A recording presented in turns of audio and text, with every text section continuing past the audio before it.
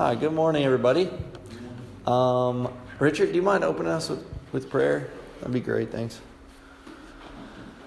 Our great God and Father, Lord, we do bless you. We thank you for the day that you've given us, Lord. We thank you for today that we can come together and worship and honor you. We pray, Father, that the time that we have together, that we can learn about you, Lord, learn about your decrees. Father, we pray that it will be a time that will be profitable for us, that we be glorifying to you, that it will further open our ears and open our hearts to see you to a greater degree. That the more that we see of you, Lord, we know the more we'll be drawn unto you. We pray, Father, that you would continually draw us to see who you are, so we can worship you better. We can be more like Christ. And we pray all these things in Jesus' name. Amen. So today we're on our eighth lesson on the decrees of God, and like always, I'll just quickly review where we've been so far. We started out with an intro to this doctrine, then we looked at the biblical basis for why we even say this is true. Good morning, everybody. And then we looked at who God is, because if we understand who God is, what His character is, what He's like, then we can have that as a safeguard and as kind of a guide for us to understand this better. And as we look at this very difficult, mysterious doctrine, then after that we looked at God and His incomprehensibility. Remember, we talked about how God is not fully comprehensible by our human mind. Our human mind is too small, too limited to fully understand Him. And so that means there's mystery and there's faith and worship involved in our relationship with Him. Then we looked at evil and suffering, and we looked at the character of God and how those two things relate to one another in relation to the decree. Then we looked at free will and God's sovereignty, that dilemma. We obviously couldn't look at every single one of these things comprehensively, but we try our best to touch on them in a meaningful way. Then we looked at God's knowledge of the future. Does God understand? Does God have an exhaustive knowledge of the future? Does He decree whatsoever comes to pass in the future?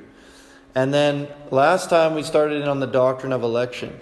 And that's really this question of why are some people saved and others not, and how that relates to God's decree. And so today we'll look a little bit more at the doctrine of election. But first, let us review the questions and the answers, and I'll read them, and you guys can read or hopefully by now, maybe even close your eyes and say them from memory.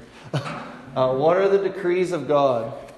The decrees of God are His eternal purpose according to the counsel of His will, whereby for His own glory He has foreordained whatsoever comes to pass.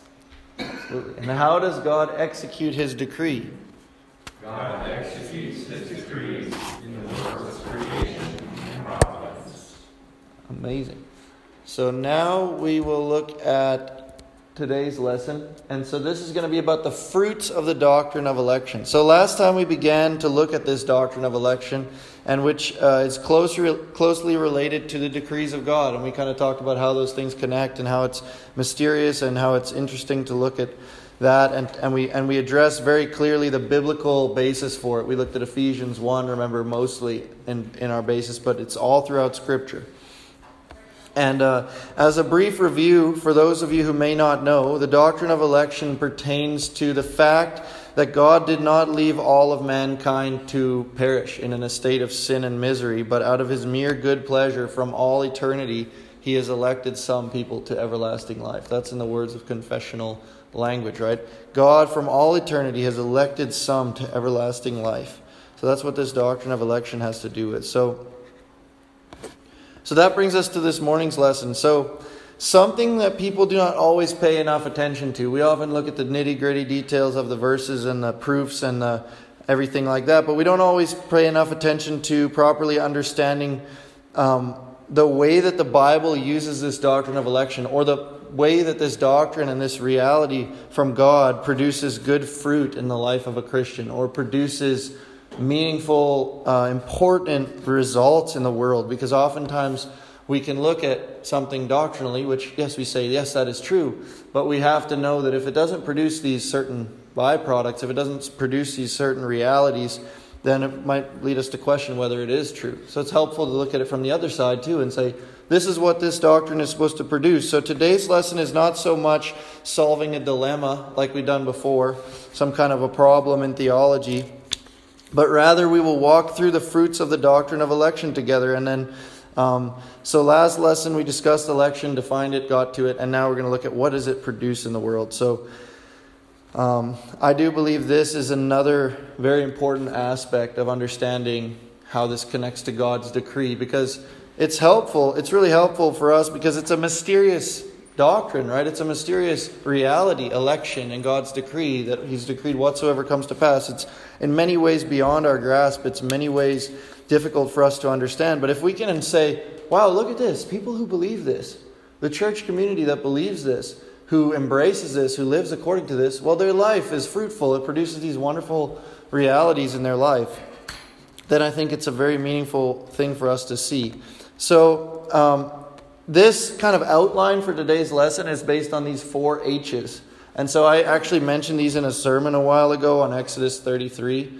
And since they're so easy to remember and they're super helpful for explaining this doctrine, I've just used them again as an outline for this lesson, because this is based on John Piper's sermon on Exodus 33 as well. He talked about this. And so I couldn't help but bring that back. So when he's talking about the doctrine of election, Piper says the doctrine of election produces 1, humility for the best of saints; 2, hope for the worst of sinners; 3, help for the cause of missions; and 4, homage to the name of God. So there's 4 H's. So whenever you're asked, someone asks you about election, someone asks you what this is supposed to produce, you can remember those 4 H's. And since I've preached on that and had those 4 H's running around in my head, they've come in handy quite a few times. Really, they do. And that's why I've used them again here, because it's an easy way for us to remember these things, a pretty helpful way to think about it. So it's quick and it's in our mind, and it benefits us in order to explain and think about the doctrine of election, even in relation to our own spiritual life. And so that's going to be our outline. And so the first fruit of the doctrine of election is humility for the best of saints. Okay, the humility for the best of saints. So this doctrine of election, it brings out the fact that the reality of our own unworthiness and the fate that we inevitably would have had it not been that God had chosen to save us, right? It brings our own unworthiness, our necessary humility that we should have.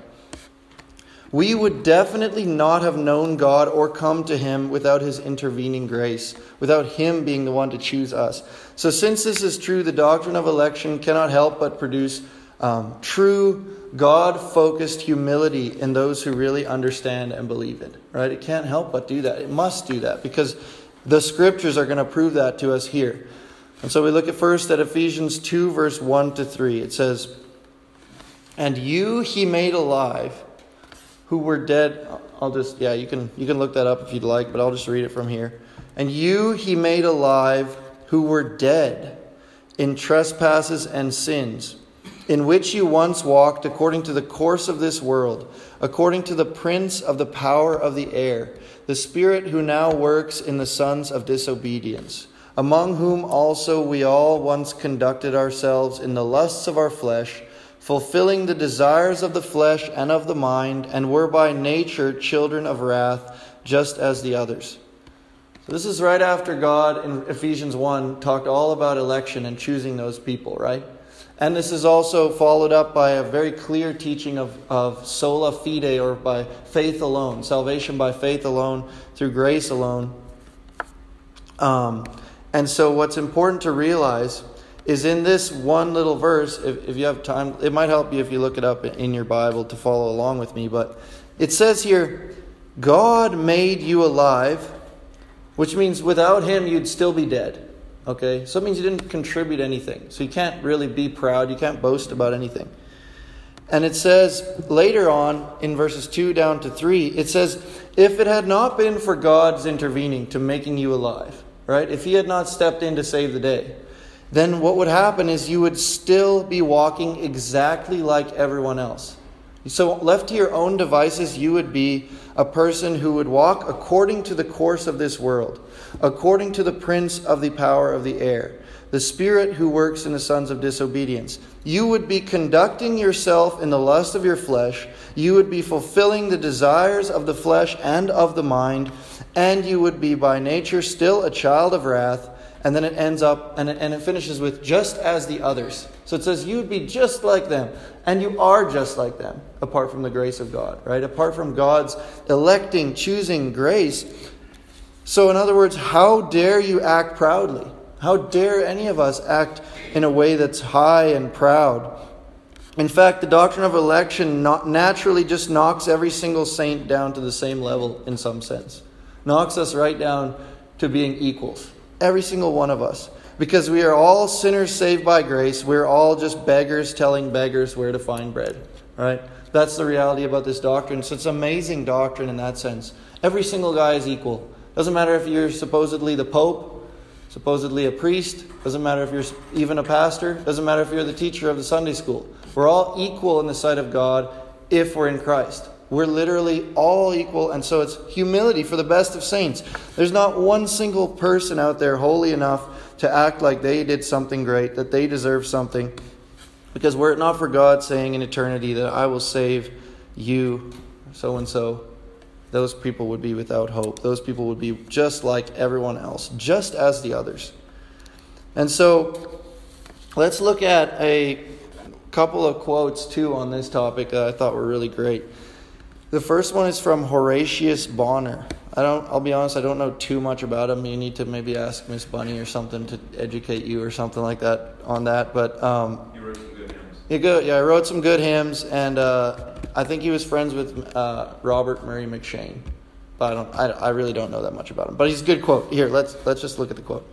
God chooses us not because he foresees that we would choose him or that we would believe, but for the very opposite reason. He chooses us just because he foresees that we would neither choose him nor believe of ourselves at all. He chooses us because he knows we wouldn't, right? And then it ends with, election proceeds not upon foreseen faith in us, but upon foreseen unbelief. I just thought, I've never really heard it maybe taken from that angle before, but it's very helpful. If God did not choose you, if he did not choose to elect you, the only thing that would have happened is you would have kept on unbelieving. You would have kept on not having faith in him. So how on earth can you boast before God, right? How on earth? It's not that we are great, but it's that God is merciful enough to see, wow, these people are all headed to destruction. They're all going to end up unbelieving. So I need to choose. I need to intervene. I need to give them my Holy Spirit. I need to renew them and make them alive. And so it's amazing. A very helpful quote to bring out this necessary humility that election should produce in everybody. And then this is also a really wonderful quote from Charles Hodge. The doctrines of grace humble a man without degrading him and exalt a man without inflating him. Right? It's an amazing thing because there's this kind of contrast, because if you realize who you truly are as someone who's totally depraved, your temptation could be to become totally like self-loathing in an ungodly way, to hate the image of God in yourself, to hate yourself entirely. But instead it says the doctrine of grace humble a man. It was truly humble. You see yourself for what you really are. You're made in the image of God, but you're a sinner. You're depraved. You're in need of grace. You see yourself accurately. The humbles a man, so you see yourself accurately. But it doesn't degrade you. It doesn't make you hate yourself in an ungodly way. It doesn't make you completely worthless. In fact, it exalts a man without inflating him. It exalts you in the place where you're supposed to be exalted, right? The world is always trying to exalt people, but they're doing it the wrong way. The doctrine of election exalts you in Christ. So in Christ you can honestly say, I'm a saint. I'm an adopted child of God. I'm an inheritor of eternal life. I will inherit the earth. You can say all these things. They're true about yourself. But none of those things makes you want to boast, does it? Right? Because how could you? How on earth could you possibly boast about something like that? You've received unbelievable riches and you've done nothing to deserve it. And so it's amazing. It's amazing that the doctrines of grace humble a man without degrading him, and they exalt a man without inflating him. So helpful. So now we're on to the second fruit of the doctrine of election, which is hope for the worst of sinners. Hope for the worst of sinners. Let's start with two great Bible verses that kind of prove this emphasis of grace, that prove this emphasis of God's election. It says in Luke 5:31-32, it says, Jesus answered them, "It is not the healthy who need a doctor, but the sick. I have not come to call the righteous, but sinners to repentance." And then in 1 Timothy 1 verse 15, it says, "This is a faithful saying and worthy of all acceptance, that Christ Jesus came into the world to save sinners, of whom I am chief." And so as we saw last week, the doctrine of election clearly teaches that God's saving grace is not a matter of our own readiness, right? It's not a matter of our own goodness. In fact, God literally explicitly many other times than just these says He doesn't just come to save good people. He doesn't come to save people who are supposedly righteous or who have done enough wonderful deeds or have tried to earn their way in front of Him. No, in fact, it says that He came to save sinners. Right? He brought sinners to repentance. And in fact, He came to save the chief of sinners. The worst possible form of sinners is the kind of people that God has sent His Son into the world in order to save. And so that means there's hope for even the worst of sinners, right? And we found out last week, remember we talked about Romans 9 verse 16, where it says that it's not based on our performance. It's not based on our fitness. The verse says, "It is not of him who wills, nor of him who runs, but of God who shows mercy." It is not of him who wills, not of him who runs, but of God who shows mercy. This means that the grace of God and the message of the good news is not for people who think they are good, who think they've done enough, who've willed enough, who've acted godly enough. No, in fact, it's for the worst of sinners. So the reason this all makes a lot of sense is because the grace of God, the electing grace of God, His choosing to save some, is actually intended to bring glory to God. And so what could bring more glory to the grace of God and to the character of God than to save the absolute worst possible people, right? You could imagine, so you save a kind of bad guy, then your grace looks kind of good. You save the worst possible guy, and your grace looks very, very good. Now, I'm not trying to say that even one sin in the sight of God is horrible, of course.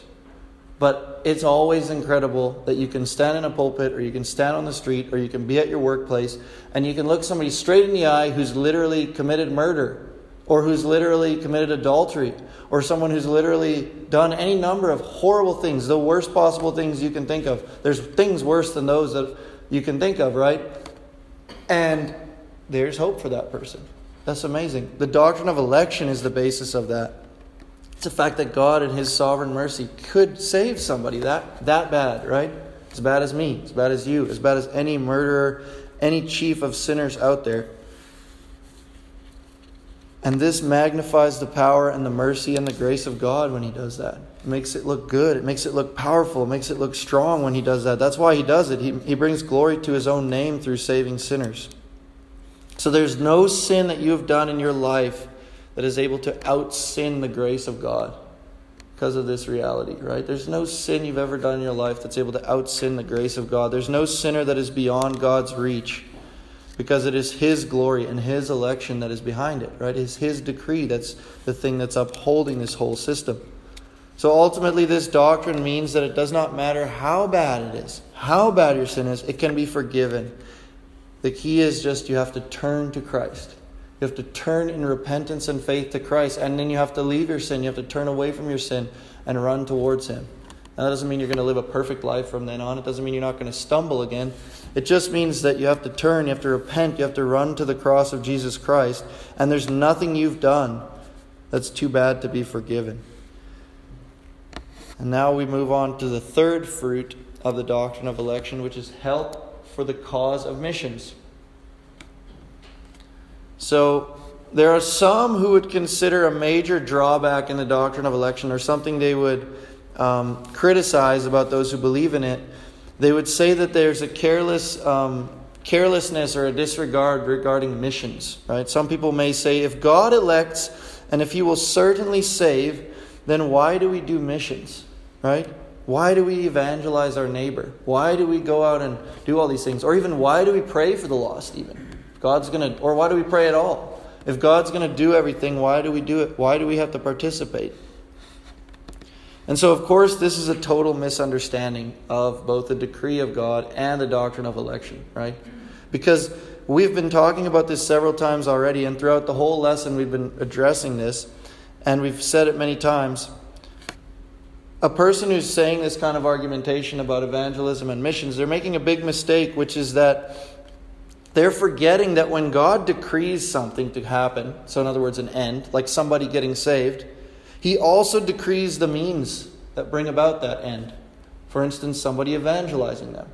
He doesn't save people apart from people evangelizing them. He doesn't save people apart from the Word of God. That's why Romans 10:17 says, "So then faith comes by hearing, and hearing by the Word of God."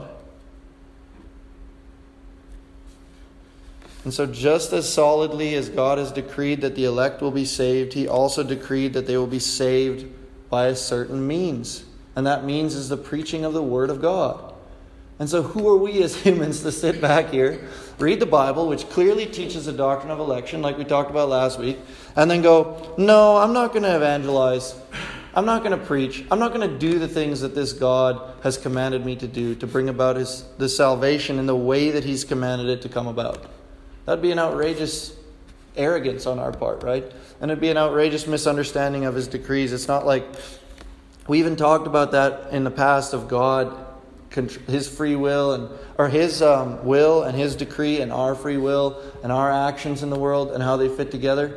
That's a mystery, and your job is not to sit back and say, okay, God, you do it all. I'm not going to do anything. I'm not going to come worship you today. I'm not going to pray to you today. I'm not going to do any of these things. I'm not going to evangelize my neighbor. That's an outrageous misunderstanding of this entire doctrine, and it's actually an arrogant thing to do. So, in fact, though people would say that the doctrine of election kind of paralyzes missions and evangelism and things like that, I would actually say it does the opposite.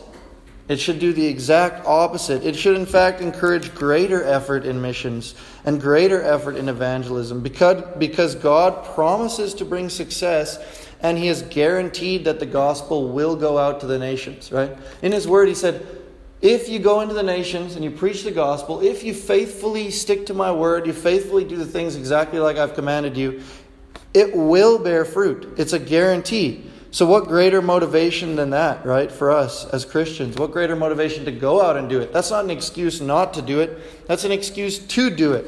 So this is amazingly good news because it doesn't matter, regardless of how stubborn your neighbor is or your family member is.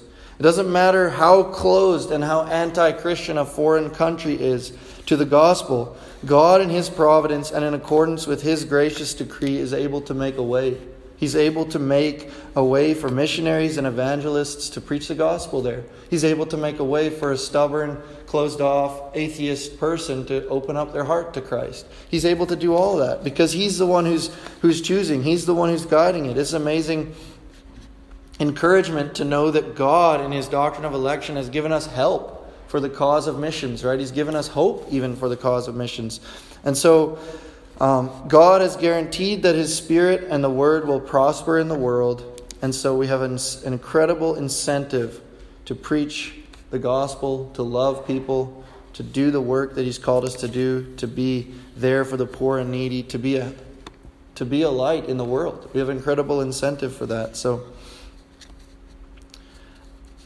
I just want to also give this one example. I gave it earlier on in this series of Sunday school lessons, and I just want to say it again. It's very helpful for me in terms of how I think about this problem or this difficulty that people have with election. It's not like the doctrine of election makes us want to work less. It makes us want to work more, as I've just been finished saying.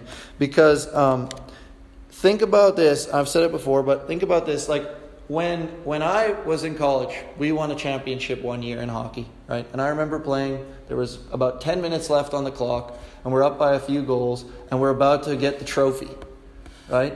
Like, it's guaranteed. There's this amazing thing coming ahead. It's almost locked down. Do you think our team started playing less intensely?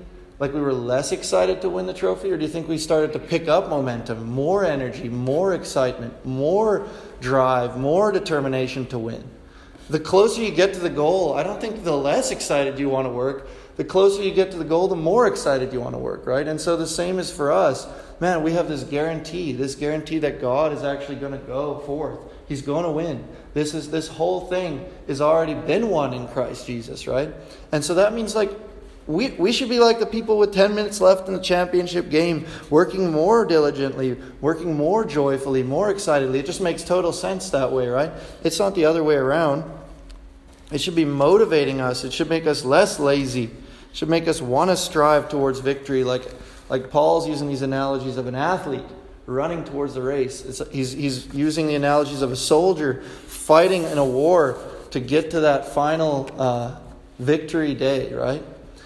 And so we have this amazing motivation in the doctrine of election to go and do the work we're called to do, whatever that may be. And for each and every one of us, to some degree, if we're Christian, that entails mission work, right? It entails either sending missionaries, it entails being missionaries, it entails sharing the gospel with our friends, with our neighbors. It entails living this life out in our daily life. And so that's an amazing fruit that the doctrine of election produces. And it only makes sense if God has decreed whatsoever comes to pass, and we can trust confidently in His word that He's going to make these things come to pass.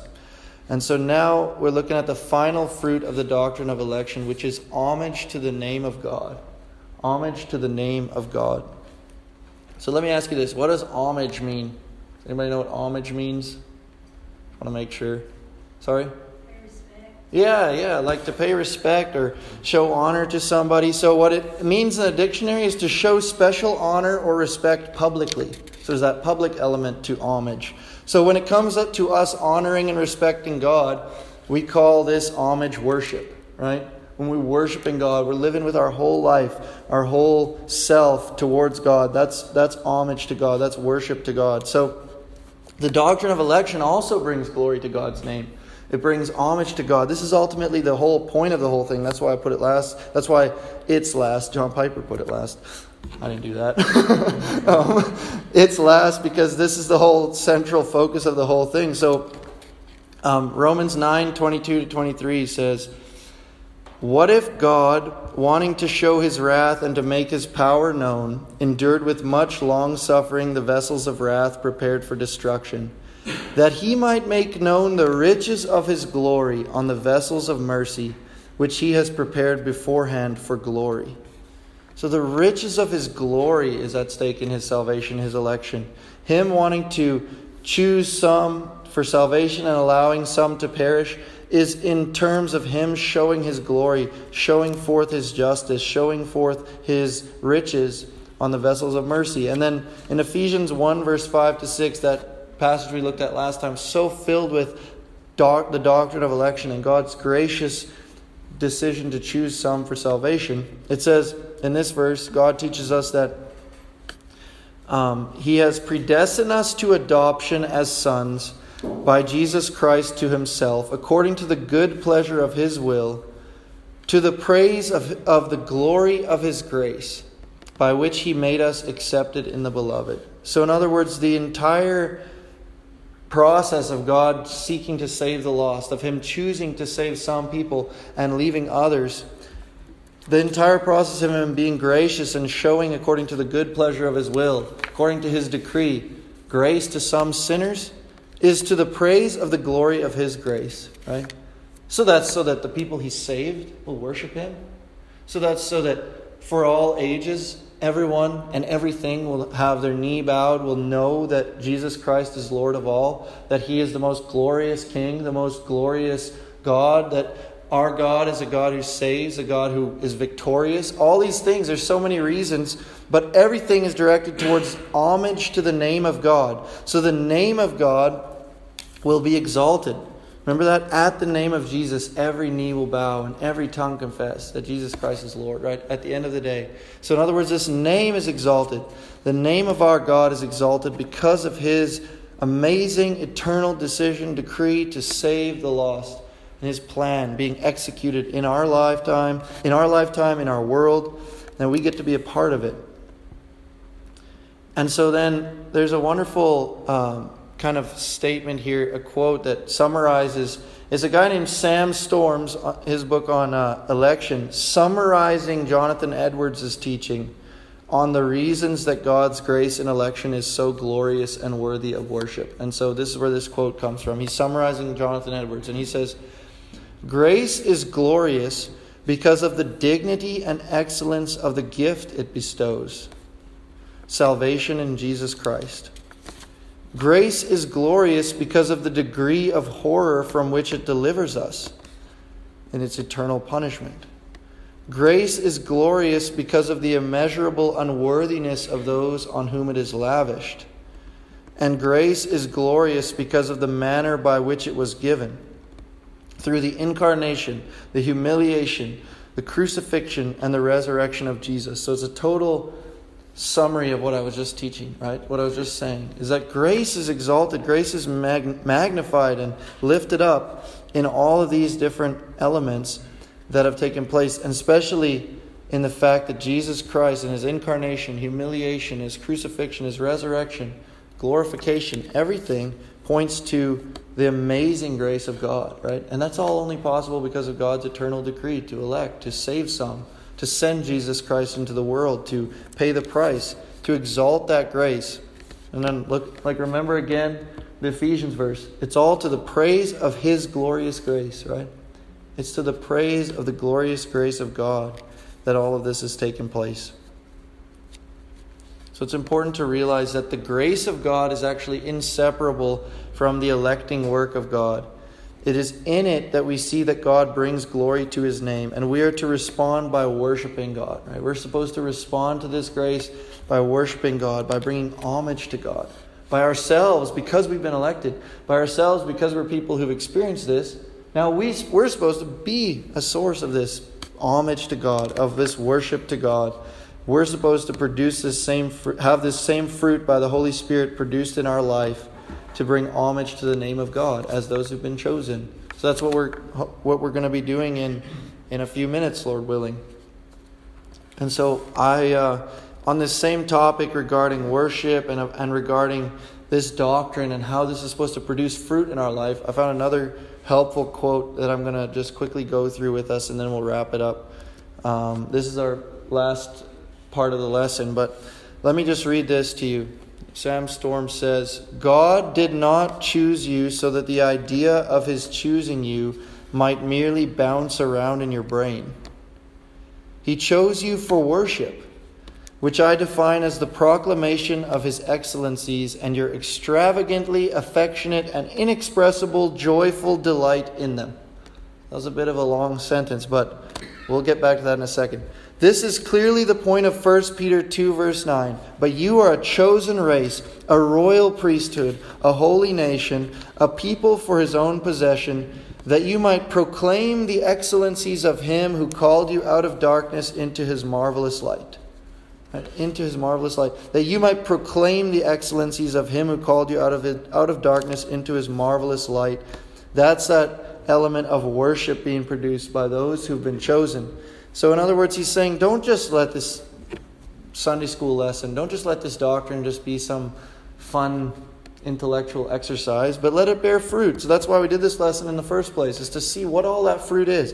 Why is that fruit so reasonable? Why is it so almost automatic in those who know it and truly understand it, who really have their mind and their heart wrapped around the gospel and the cross? People like that proclaim God's excellencies, and they're extravagantly affectionate and inexpressibly joyfully delighted, in this fact, which is unbelievable to think about. This is how it's supposed to stir you up. It's supposed to move you to worshiping God, to being someone who's living for God, who's someone who's, even in the midst of trials and tribulations and hardships in life, is able to still look to God and still praise him, still sing to him, still come into his presence together with the saints, even when you don't feel like it. I'm sure some of you feel not like it all the time. Not like it today even, maybe. But we get to come together to worship God. We get to draw near to him today in worship. And it's because of his grace. It's because of his electing grace. It's because of his inexpressible gift that he's given to us. And so that's the that's the entirety of the lesson for today. I'm just wondering if any of you guys have any questions or anything like that. Do you have any thing you'd like to add to this that would benefit the other people in here?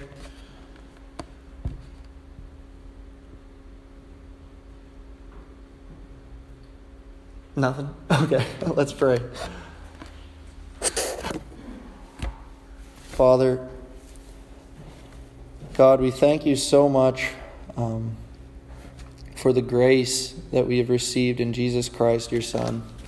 We thank you so much, Lord, that there's hope for the worst of sinners, Lord, that there's humility even for the best of saints, God, that there's help for the cause of missions, and that we can live to glorify your name, that we can live to bring homage to your name, that we know that even if we fail, that you still will inevitably in eternity and throughout time bring homage to your name. And in Jesus Christ you have done that.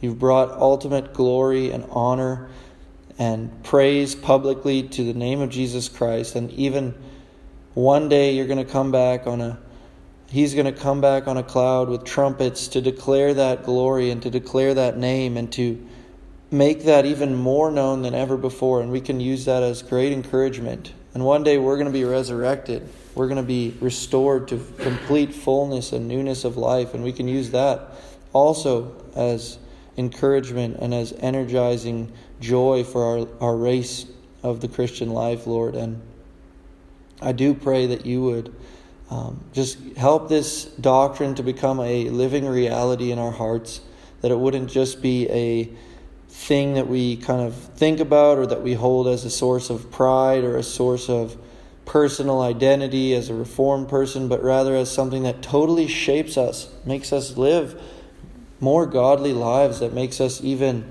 in the moment when we're sinning or in the moment when we're in a difficult situation, leaning on you, trusting in you, being confident that you're the God who is able to bring us to completion, that you're the God who's able to deliver us, and the God who is able to set us free, Lord.